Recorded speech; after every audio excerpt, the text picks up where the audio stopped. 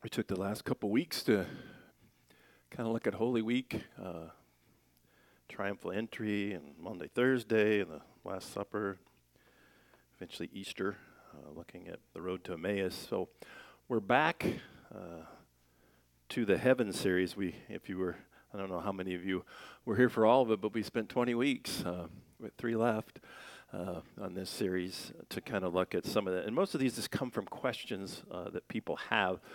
If you have your Bibles, eventually we're going to work our way to a book that we don't use much. I don't know that we probably should, but First Chronicles in chapter 25 is a text we'll look at. This was the statement, I guess, that this whole sermon came from, is somebody saying, I'd rather be having a good time in hell than be bored in heaven. And that's... It's interesting the way our culture looks at that. We looked at that early in the series. I like that, that Far Side cartoon. You guys know what Far Side, Gary Larson, if you can Google it if you don't. You've got this guy, and he's on a cloud, and it's kind of bright, but it's sunny, and so he's in heaven, and he's looking around, and he's just kind of half frowning, and he says, I wish I'd brought a magazine. And that's kind of the way we look at heaven. It's just boring. And that's what is it boring? Is heaven boring? But I just wanted to hit this before we even look at what heaven is. I think this is a really misguided view of hell. And I think we've talked about this before. The one who talks about hell the most in the Bible is Jesus, by far. I mean, it's not even close. And this is one of his mentions of it in Mark 9. And if your hand causes you to sin, cut it off. It's better for you to enter the life crippled than with 2 hands and go to hell, to the unquenchable fire. It's one of the metaphors. You usually get 2 metaphors, fire and darkness. And we can talk about how that works and all that. And I've actually sketched out, maybe we should have a vote, although this is not a democracy. I don't know if you knew that. It's a republic. No, but I've got a series sketched out on hell. I don't know if I'm going to do it. I even got a neat title, but I don't know if it's too catchy. So, but the idea that this is an important thing to think about, because again, we've talked about that in Easter. That Jesus is the Savior. When you think about a Savior, that means you have to be saved. And if you're talking about being saved, you should ask from what? If there's nothing to be saved from, then what do we need a Savior for? If, the idea is out there in our culture and other cultures that, we're all basically decent, and as long as you don't royally screw up, you go to heaven or someplace, a better place, whatever you want to put that. So there's really, if we come along, or Jesus comes along and says, you need to repent of your sins and turn to me. And you're saying, well, why would I want to do something like that? I'm already going where, it doesn't make any difference if I follow. You think about it, Good Friday, it's like, why the cross if there's no problem? Why the cross? Jesus thought there was a problem. And again, hopefully, in case you don't know, this is metaphor. This is like, you can think about, if you're, and he talks about feet. If your foot causes you to sin, cut it off. Your eye, pluck it out. It's the idea, don't do things, go places, look at stuff if it's going to tempt you to sin and go away from God. But unquenchable fire. One thing, I guess, a good definition of hell that I think everybody would agree with as a Christians is separation from God. Which nobody here, and certainly here, but in the whole world is experiencing. They might not know him. They might be the worst atheists in the world, but God's common grace, the sun still comes up for the atheist. I was going to say the rain falls, but appropriately for today, the snow falls on the just and the unjust. So there's a common grace out there. That's gone in hell. Nobody's experienced that. So it's just kind of misguided. But don't you, I don't know, I feel that way sometimes. It's like you just got to think how bad it is, and then you'll want to. Jesus kind of did that a little bit.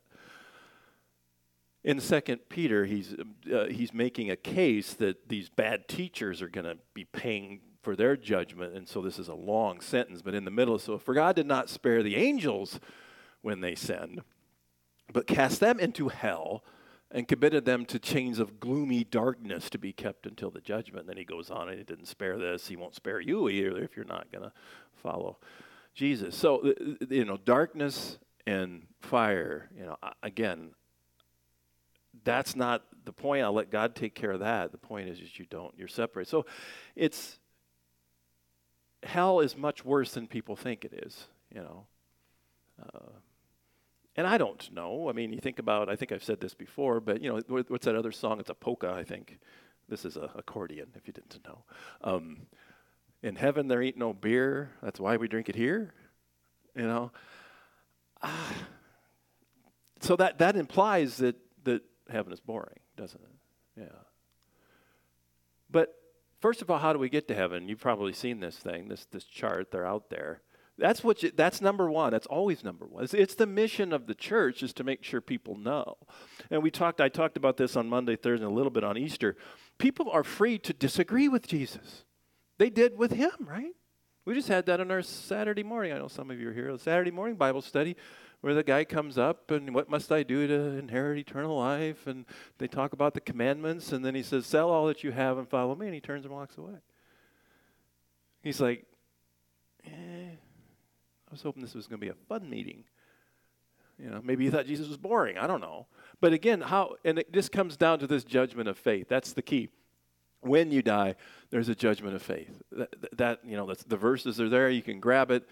And again, believe in Jesus, go to heaven, don't go to hell. It's very simple in the gospel. Now, I can ask how it makes you feel, and sometimes it makes me feel. I mean, I don't know.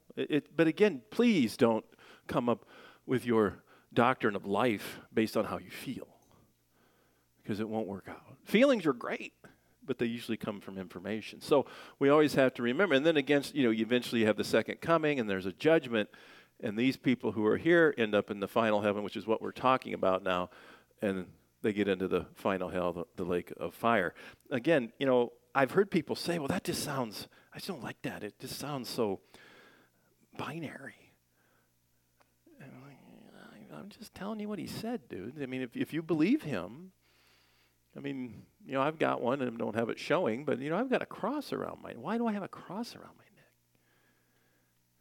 Because it reminds me of what gets me out of this and into this. That's the key. So always have that in the background when we're talking about this. But think about it. Believing heaven is boring implies that God is boring. Your conception of God. When I say that word, what do you think of? We tend to do that, don't we? And that's fine. What do you imagine? What do you picture when I say God? Is it, it kind of depends on where we are, I guess. But if God is somebody that you think is boring, I think you've got a problem.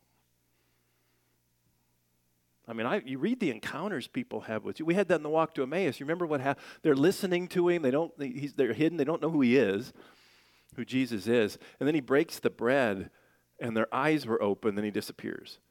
And they say, were not our hearts burning within us while he revealed the scriptures to us? You think they were bored when he did that?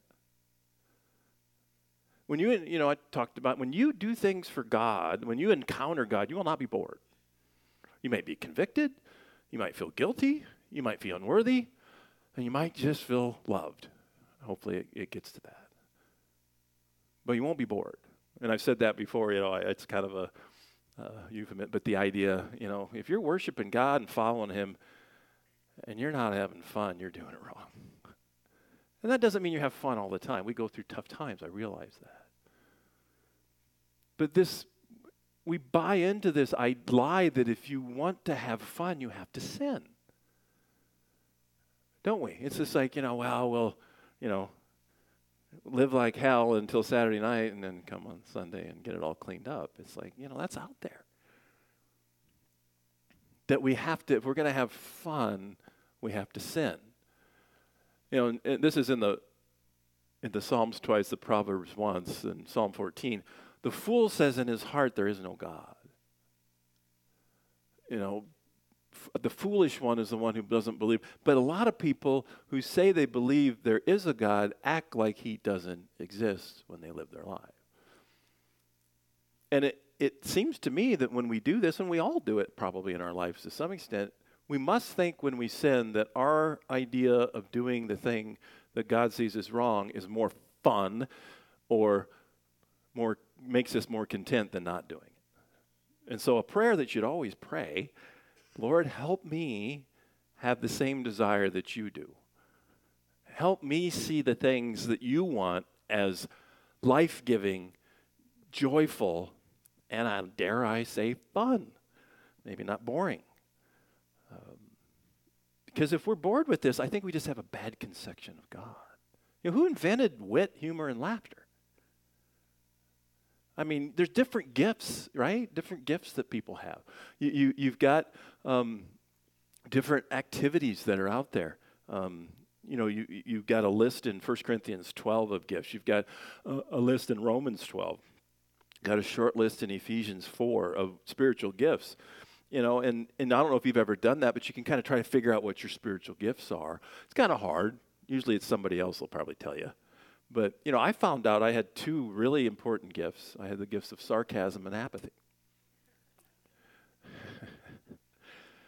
I don't know if those are spiritual gifts, but they might be, And especially the second one, not so much. How does it go? Somebody told me I was too apathetic, but I didn't care. Let that sink in just for a minute.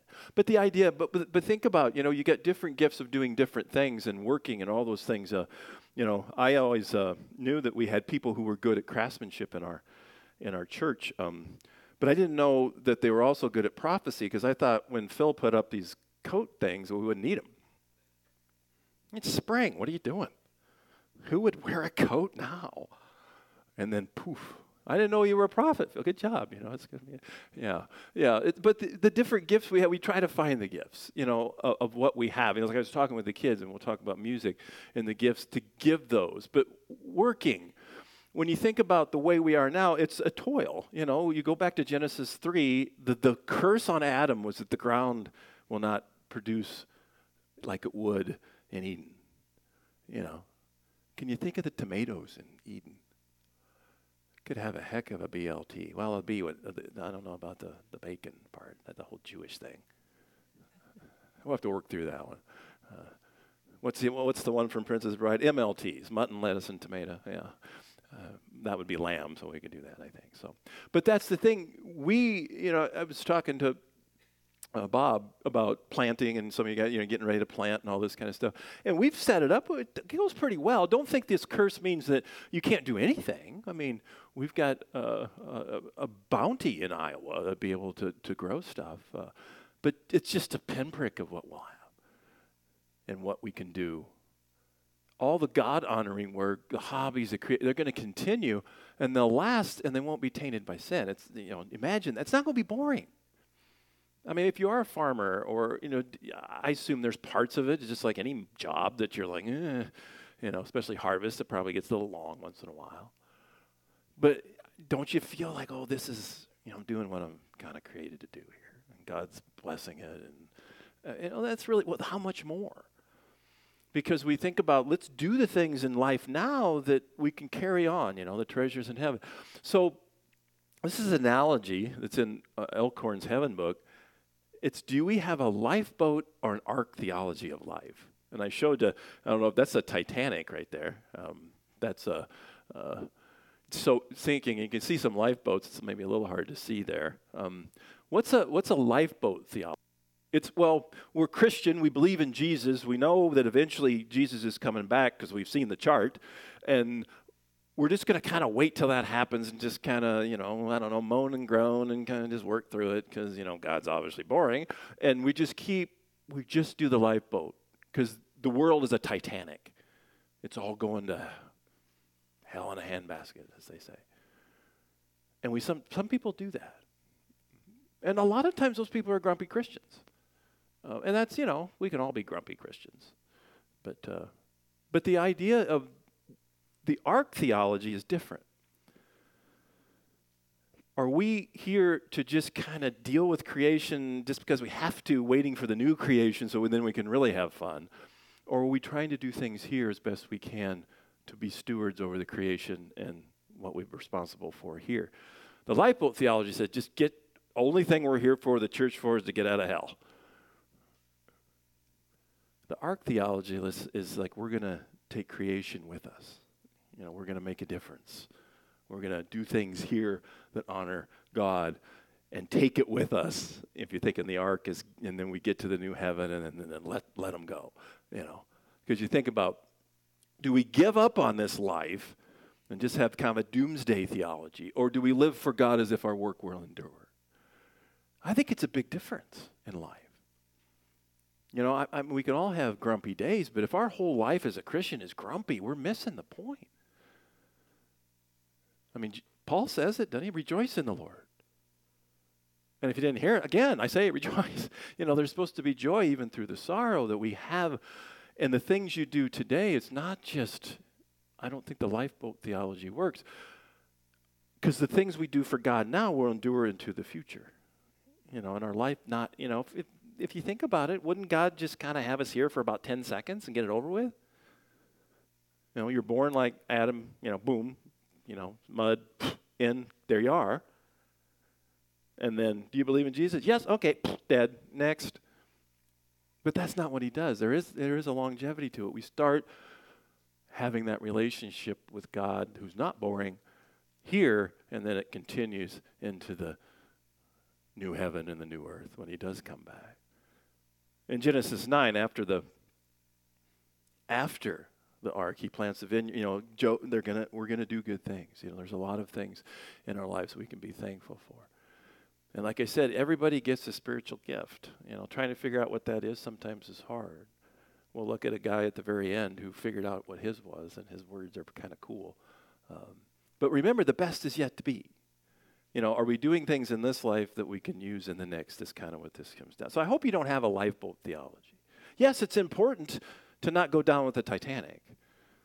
But I think there's so much out there today. I call it doomsday theology.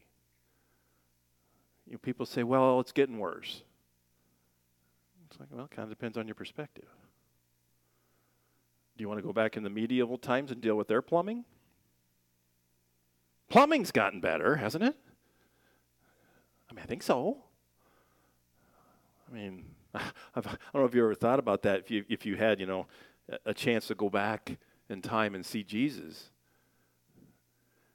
be prepared for some smells you're not used to. That time, we've done a lot better with that. There's things now. I'm not saying it's all good. That's not the point. Don't focus on that. I don't know if the world is better or worse. It depends on how you look at it. But what are we supposed to do as followers of Christ? Walk around, live in a cellar all the time with stuff over our head? Or are we supposed to enjoy what we have, make disciples, and do things that honor God? I think the second one's fairly out there. Again, remembering the best is yet to be. And science and technology, I assume it'll keep coming, keep going. These are good things. There could be no science or technology without imagination and experimentation. That's what we do. This iPad was probably in the mind, and obviously, oddly enough, of a guy that wasn't a believer. But yet here I am, we're going to get to chapter 25 of 1 Chronicles, using it to honor God. You can do it. People talk about social media and all this stuff. Yes, it can be bad, but it doesn't have to be. The computer doesn't know what's moral. It's the people who use it that make the difference. So to 1 Chronicles, if you have it, this is interesting because this is we don't use this much, and I've got a heading. I've got the ESV, which I'm reading from. This is the first 8 verses here, and I'm not going to read all the names because I don't want to. So there you go. But this is interesting. I have a heading that says David organizes the musicians. Doesn't that just sound cool? What did you talk about at the sermon? Well, we talked about David organizing the musicians. It's like, and then we watched the paint dry. That was fun. After this, you're like, I thought he said God wasn't boring. God's not boring, but apparently Pastor Brian is. Maybe that's. Well, David and the chiefs of service also set apart for the service the sons of Asaph. And that's an interesting, I don't know if you knew that, but the sons of Asaph wrote 12 of our Psalms. But it goes on, it talks about, they prophesied with lyres and harps. I love that verse because we get prophesied all messed up. We think prophesying is telling the future. No, that's soothsaying, sorcery. Prophesying is essentially telling who God is and revealing God's great glory. You can do that with a lyre and a harp. And it goes on, and with cymbals, and you go on and you get in the sons of Asaph, and you come down to the verse 4, and more people, but then verse 3, who prophesy with the lyre and giving thanksgiving and praise to the Lord. The sons of Heman in verse 5, they wrote one of the Psalms. They were all under the direction of their father in the music and the house and the harps and the lyres for the service of God. It goes down, the number of them along with their brothers who were trained in singing to the Lord, all who were skillful, was 288. Now we could get into what does that, let's see, 288, let's see, divide that by 2, it's 144, and then take the square root, you get 12. Ooh. I think it just ended up being, they had 287, another guy showed up. But think about, this is important. I don't know if you're thinking about this, but most of the Psalms were written by these people. David wrote 75 of them. I mean, when you had the Billboard charts back then, David was on the top 10 almost all the time. You think Elvis had a lot of hits. This dude, 75. Well, Elvis probably had more than that. But this is music. This is God, the idea of music being something that is what was in the Old Testament, and then we see it come through. In Isaiah 38, this is actually Hezekiah talking. The Lord will save me and will play my music on stringed instruments all the days of our lives at the house of the Lord. So that's the temple. So we had music in the temple. And then you might miss this one, but after Maundy Thursday, Commandment Thursday, when Jesus leaves the upper room and they start going to Kid Run Valley, they sing a hymn. But it's a participle. You guys don't know what a participle is? You need to get some English. It's a nouny verb. They're the hymn singing ones. So I don't know. I don't know. What do you think? Probably Andrew's a little baritone. John probably a little bit more tenor. I don't know. I wonder if they had any instruments. I don't know. But the idea, they went out to the Mount of Olives singing a hymn. Do you know what the word hymn means? I think this is funny. I always like to do this. Because I've heard people say, whether we do, certain churches do hymns, other churches do praise songs, right? Which ones do we do? We do both. Why? Because you know what hymn means? Praise song. It's a praise song. They were singing a praise song. I wonder which one they were doing. Amazing Grace, my chains are... No, I don't know which one. But the thing, the idea of music being part, even Jesus singing. You think Jesus had a good voice? What if he didn't? Wouldn't that be weird? Would that be sinful? No, hope not. We'd all be, a lot of us would be in trouble. Yeah. Then in Revelation 14, this is in heaven. And this is where you get the other Gary Larson cartoon, where the guy's up there strumming an instrument. And I heard the sound from heaven like the roar of a mighty ocean waves, of the rolling of thunder. It was like the sound of many harpists. Is that how you say that? Harpi, playing together. This is where you get the harps in heaven. And the great choir sang a wonderful new song in front of the throne, and God before the 4 living beings and the 24 elders. So new songs. And that, you need to think about that. Much of the music and songs that we do now are going to carry into heaven. I saw you guys sing, and I think some of you actually were moving. We'll talk about that in a minute. When you were, be careful because, if you worship with songs that you like, you might actually enjoy yourself. Might not be boring. Because music is often transcendent. That word means it kind of other than us. I know it is for me. I love listening to it. different. I tried really hard to listen to classical music, but I still don't get it. There's too much stuff going on. But there's so much of that that just transcends. Well, think about it. If I said, and I'm not going to do this, Benjamin, but if I said, let's just read the words to the last two songs. Well, let's do the democratic thing. Let's vote on whether we'll read them or sing them. Which one do you want to do? Yeah, we got a couple boring people that'll do read. But most people are going, there's something about music. There's something about, and we've never found the music to these psalms. I know, like Psalm 22, I just remember that because it's, my God, why have you forsaken me? It's a psalm about crucifixion and Jesus, and really cool. But it says, to the doe of the dawn. That's the tune. I wonder what that was like. We don't have that. But, have you ever thought why we didn't get the music? I think I know. Well, at least I have a good guess. That God decided to continue to gift people with musical talent. And you know how many songs were written with the Psalms as the lyrics now? And they're not going to stop. Maybe if we had the music, we'd say, well, we got to do that music. But no, that's the thing. And it's one of the things I'm always so proud of about our church is that we use this talent more than by far anybody else in the county. I mean, if you got musical talent, we're like, this is probably a place to be. I don't know, we might be, and I don't know for sure, obviously. I tend to attend this church a lot more than others.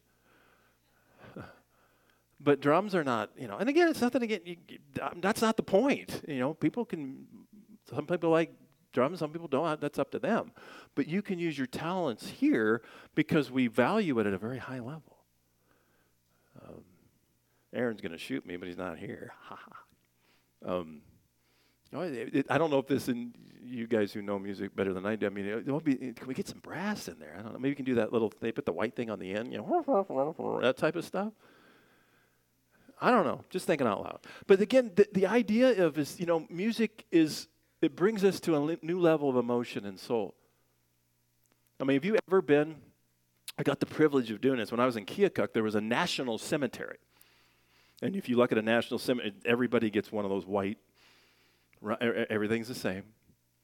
I really liked it because you went to the veterans, whether it was a veteran or a spouse of a veteran, you would come in and there was a really nice place with a cement so no matter what the weather was, it was all right. And then they took later and did the burial. But we had this guy in Keokuk that played the bagpipes.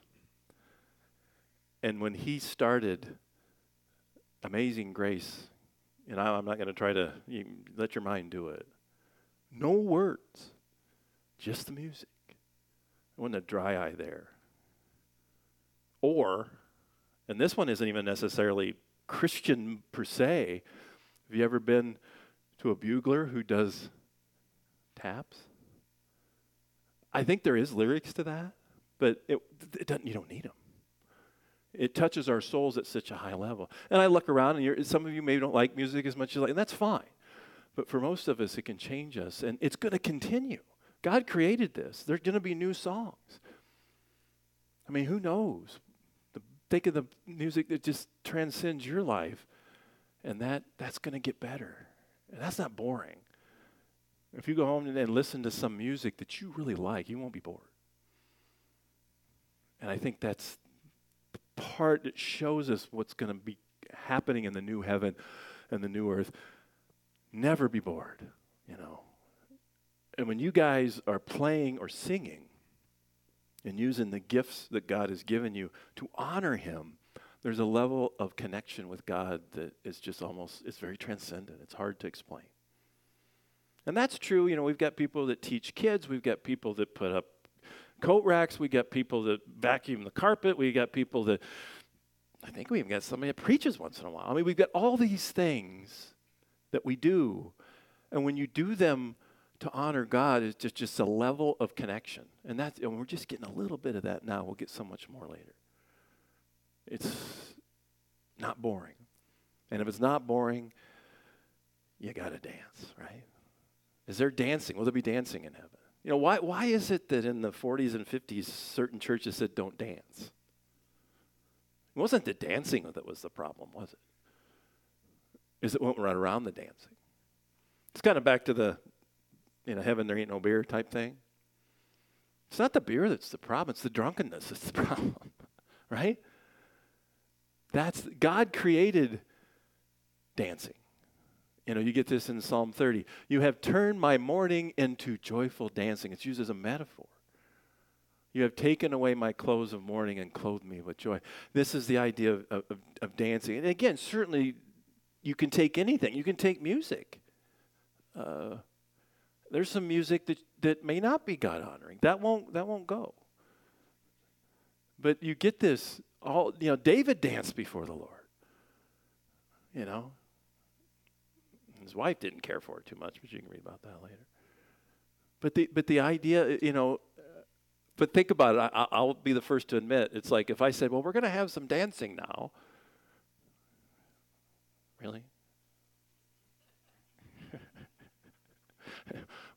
Again, you just have to go with the culture you're in. But this thing is getting, you think about it, one of the, and I could have put that up there, one of the times when Jesus healed a lame person, he danced.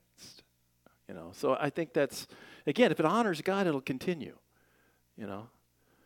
I think, I remember when I was in college, all that disco stuff and Delaney's not in here, but boy, that brings back memories. That stuff she's got. If you see Delaney Ulrich today, it's like 1977 is where those pants came from. I know. I was going to say something. She's not here, so she won't be embarrassed. But I remember we all learned how to break dance, and I'm not going to do it now because I have 59-year-old knees. But I think again, it was very fun to do those things. So again, dancing, especially with a partner, it's cool. I mean, you can see it. What is that? It's on TV. Dancing with the Stars. Thank you. Yeah. I mean, it's a part of our culture. But again, the stuff that go around it, and that's why people didn't do it, like card playing. I thought you could play 500 and not go to hell, but apparently, again, what are you doing at the card playing? Are you gambling? Are you acting untoward God? No, but if you're just, I think cribbage was invented by a Christian. I don't know. We'll look it up. But, I mean, again, what are you doing? You're sitting around playing bridge with two couples. That can be a good thing, right? And don't make the bets very high, right? 1-800-BETS off. So what about storytelling? We have that. Wouldn't it be neat to have Lazarus give us a story? Or how about the woman who reached out and touched the hem of his garment and the 18-year-old illness went away? Wouldn't it be cool to listen to her version of that? Or anything you want to listen to. What it would be like, for people who were, heading to the hills when Jerusalem was getting destroyed because Jesus told them to get out of town. It'd be interesting to hear that. What was it like for Paul to be in jail? I mean, what was it? All these stories. We get these eyewitness accounts. We can read history, but so art, drama, entertainment, all this mystery and beauty and anticipation. It's the idea that it's all God's creation. This is good. I think there'll still be novels written. I think there'll still be paintings done because I think it'll honor God. I don't think in some ways the new heaven and new earth would be that much different than this one. Other than there's no sin, we'll have direct access to God, and we'll never die, and never deteriorate, and never have 59-year-old knees.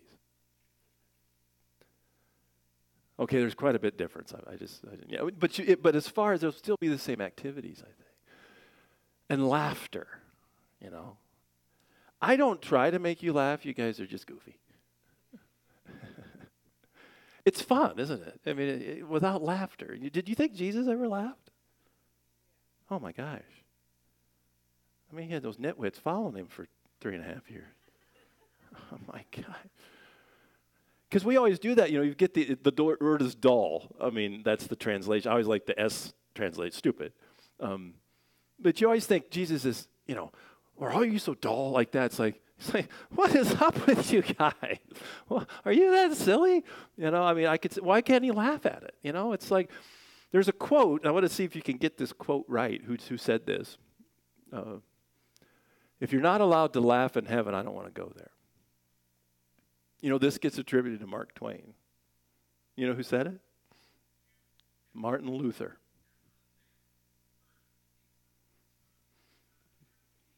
Is that Martin Luther back? Is he in our midst?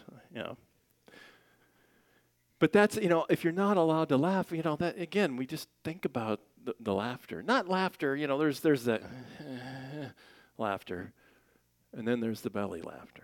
It's just, I think we got to think about it. C.S. Lewis said, joy is the serious business of heaven. If there's joy, it's not going to be boring.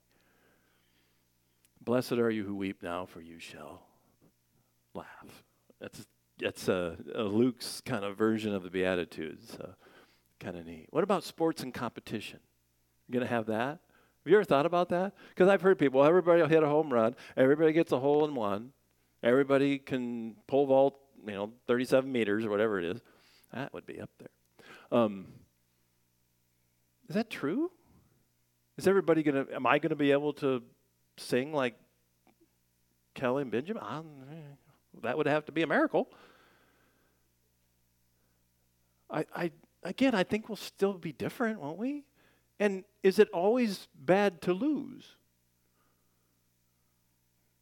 It is when you're sinful and you're trying to demean your opponent and all that kind of stuff. But that's probably happened before. I remember, Marcus is here, I remember I could just whoop that guy in tennis. Then he turned 12. No, I don't know if it was quite that early. But I'll tell you, when you were, I don't know, you can tell him what age, but when it was the point where we were very evenly matched. And sometimes he would win, sometimes I would win. And that was just fun. And I guess I don't even remember what the record was. I probably will embellish it the wrong way. But it was just, even when I lost, it was just fun to play. And it meant something. Because, if you won, you did something well. And if you lost, you tried hard. Why can't that be that way in heaven? There's no sin. I mean, the Cardinals can't go 160-0, and the Cubs. I think we miss that. We kind of think that we'll just be unlimited. No, it will be no sin, but we're still finite. We'll still have that. And I think it'll still be fun. I think it'll be challenging to do some of the things we do. And this is a quote, and we'll end kind of with this part, but, Chariots of Fire, you've probably either read the book or watched the movie, and Eric Liddell, remember, he didn't want to run on Sunday, and he changed his race and all that, and there's a really neat faith story there. But I love this quote, and you probably heard it, but, he's talking about God. He made me fast, and when I run, I feel God's pleasure. And you can take out run and put in sing or play or paint or whatever. To give up running would be to hold him in contempt, because I'm not using the gift that he gave. And you think that's going to stop in heaven? I think it's going to be even. We will run and not be weary, but we might still run a lot slower than other people. So the gifts and abilities and passions you have now is not going to be throttled by the curse of sin. That's the key. You're still going to be different. You're going to have different abilities, different talents. And we'll end with the verse from 1 Corinthians. This is what the scriptures mean, this mystery, if you go earlier, this mystery that's been revealed. No eye has seen, no ear has heard, no mind has imagined what God has prepared for those who love him. You don't want to be in hell. Everybody who goes there will figure that out quickly. But you're not going to be bored in heaven. Let us pray. Father, we look into these scriptures and this music that's played and the laughter and the dancing and the joy and how we see just we encounter you just a little bit, and it makes all the difference in the world. I just pray for each one here as they go out into the week and just remember that they've all been given ways to connect with you and others. Thank you. May they feel that. May they try to do things here with an arc theology, try to do the things that make a difference in their lives and the people around them, knowing that everything we do that gives you glory will carry on into a place with no sin, no pain, no sighing, and a direct connection with you. We thank you for that in Jesus' name. Amen.